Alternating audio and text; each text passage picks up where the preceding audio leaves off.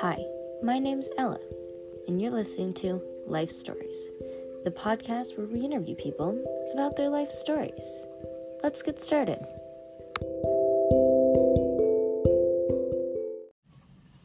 Hello, could you please introduce yourself?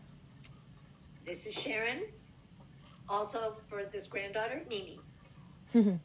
Okay.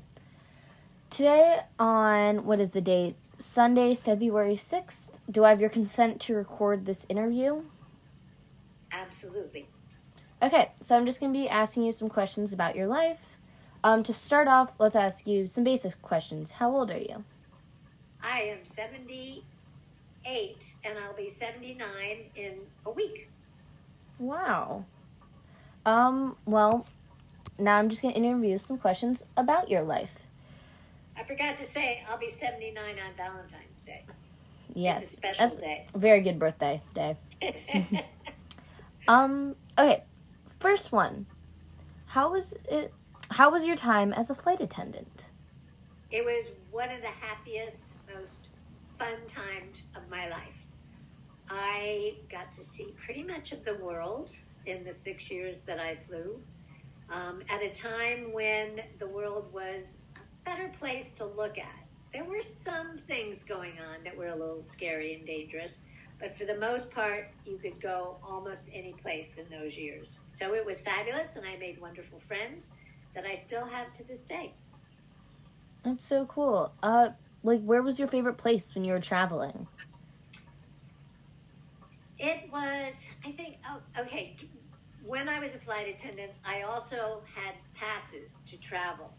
So some of the favorite places that I traveled, not necessarily on the airline, were Machu Picchu in Peru, which was a really fascinating place. When I was traveling, I really did love to go to Europe a lot. I loved going to Paris and London. I loved to go to the Middle East. We went to Beirut at times. And all of these places, when we got there, we had time, usually a good 24, 36 hours to see things. So I did lots of museums in those days. Where else was my favorite? I did love going down to Rio to see that part of South America. Again, I just had the ability to see places that I wouldn't have had the opportunity or the money to do in those days. Yeah.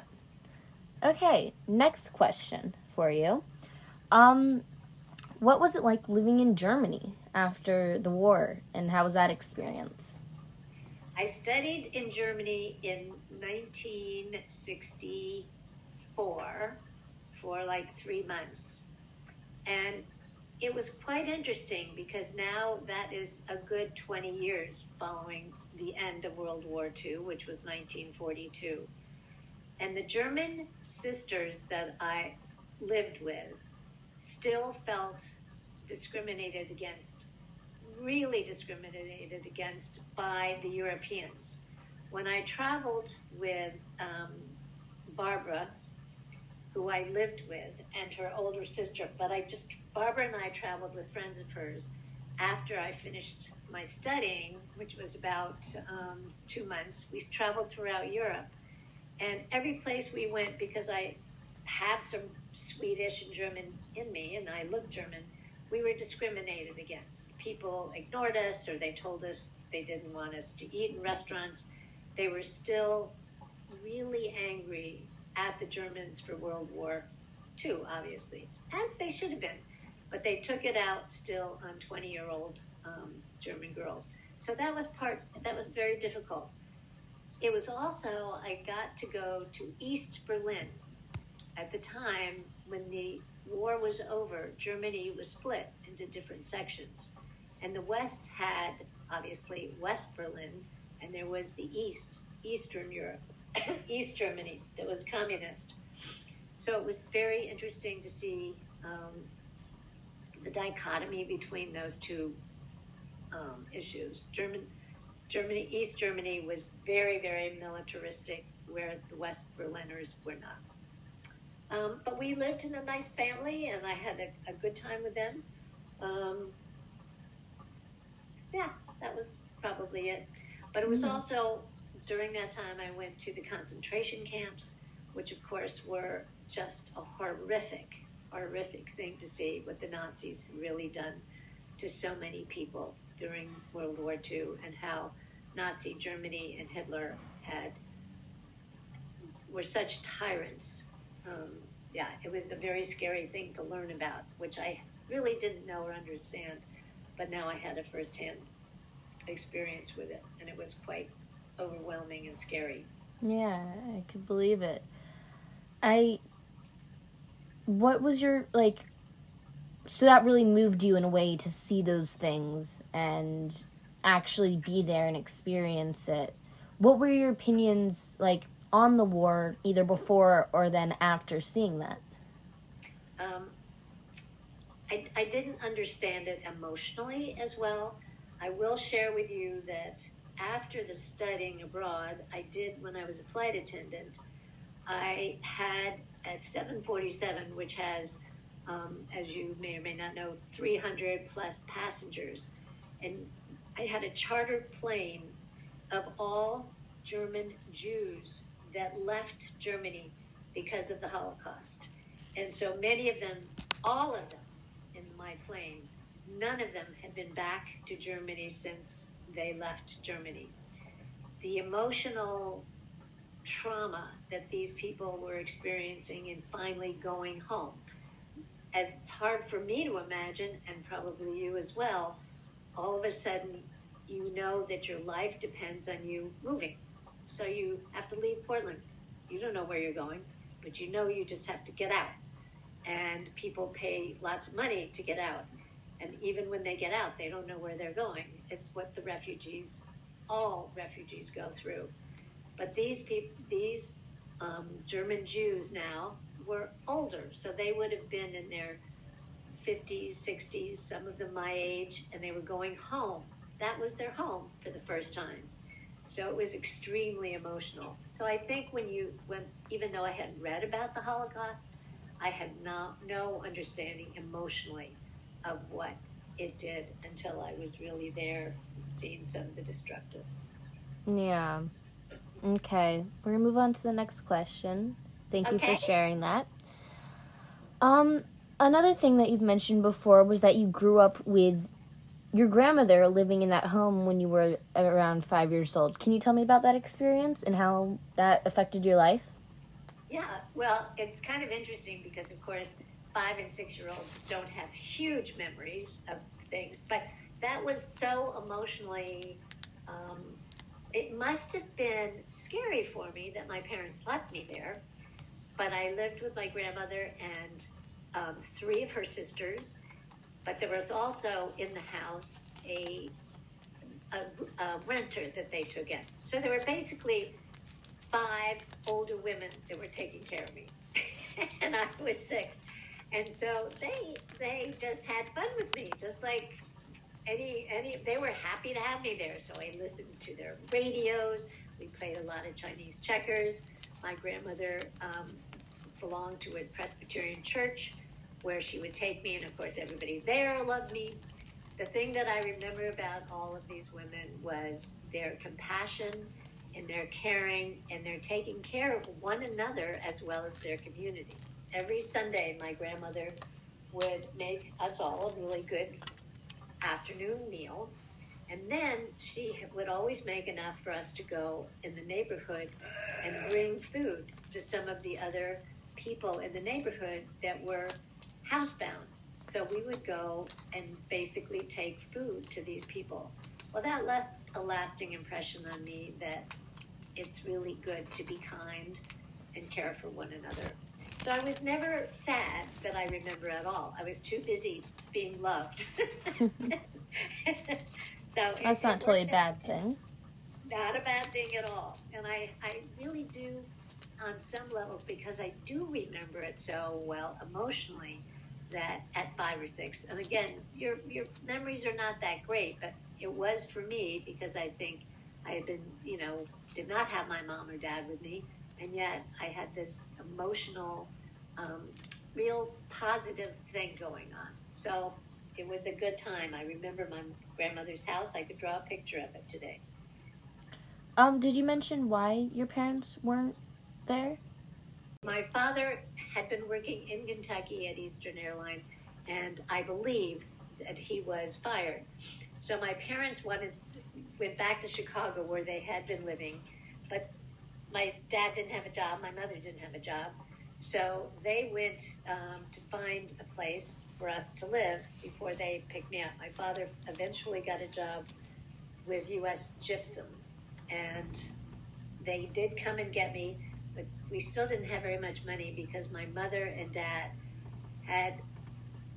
we were living in a house where my mom was basically taking to three other boys while their dad worked. So I lived in the house with 3 boys. Not for long, probably a couple of months. But I do remember throwing snowballs with them, and we hit a car, and the guy got out, and I was scared. And then we moved to the south side. We did have a very big apartment where we also had a roomer, but then we lived there until I moved to the East Coast. Nice. Okay. And possibly the last question that I have for you. Something that you've mentioned in the past is the importance and thing that really changed your life was having a kid. What is that experience like, and why was it so important to you? Well, I think I did mention that being a woman, part of it is having a child. And I thought, well, yeah, I want to experience life, which I did. By then I had been traveling, I had seen the world a lot. So I had a really, really good life. But I also wanted to experience that.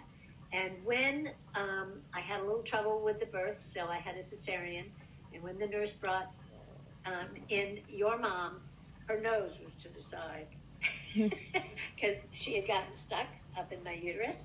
And I just looked at this little tiny person in the middle of the night, and I just felt like it changed my heart. It was like, oh, now I get what they say. You will give up your life for somebody, for something. And clearly that was true, and I would do that to the day. And then she had these 2 wonderful granddaughters who I would give up my life for as well. So, and then just having the child and learning with her and watching her grow.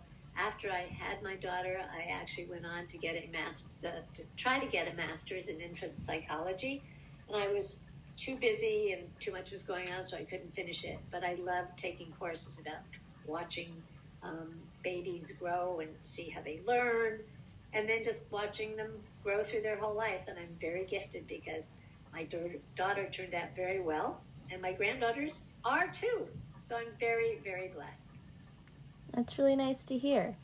Is there anything else you want to mention before the interview's over? I would just like to say that I ended up having a lot of jobs as opposed to a career. I started out right out of college. I went to Washington, D.C. and worked for the government. After that, I went to New York City and was what in those days was called a social worker, where I would have like 35, 40 clients, and I would go and help them. They were on getting money from the government and the state, and I would go and try to help them with their lives, either find jobs or help them with childcare, which I really enjoyed. But at that time, I was living in New York with a gal who was a flight attendant for Pan Am, and I was coming home really exhausted from all these people, and she was coming back from Paris, and that's when I joined Pan Am. I thought, that's a better way to be living my life. But then after I had my daughter, Kimberly, I couldn't continue that. So, and then eventually I just needed money, and I went to work in the investment banking world, even though I was not ever really thinking that I would end up in that world. But it was a position where I was recruiting for investment banking, and I turned out I was very suited for that, and I ended up having a very good 10-year career in investment banking, which allowed me to make enough money to see my daughter through college and then to go on and have some money going forward. So I'm very grateful for my life. There's always been some trials. There were some times I was poor or things weren't always going my way, but I feel very blessed that my life turned out as it was, and I had a fun life. So, nope, I have regrets, but not a ton of regrets.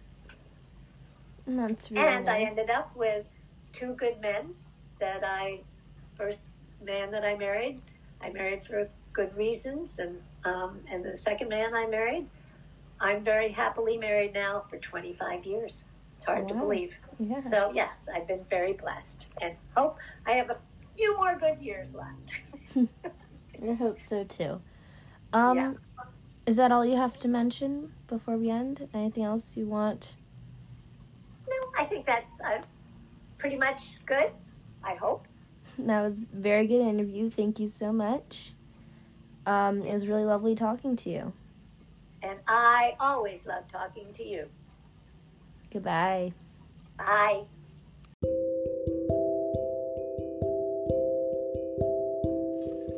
Thank you for listening to today's episode of Life Story. Hope to see you next week. Have a nice day.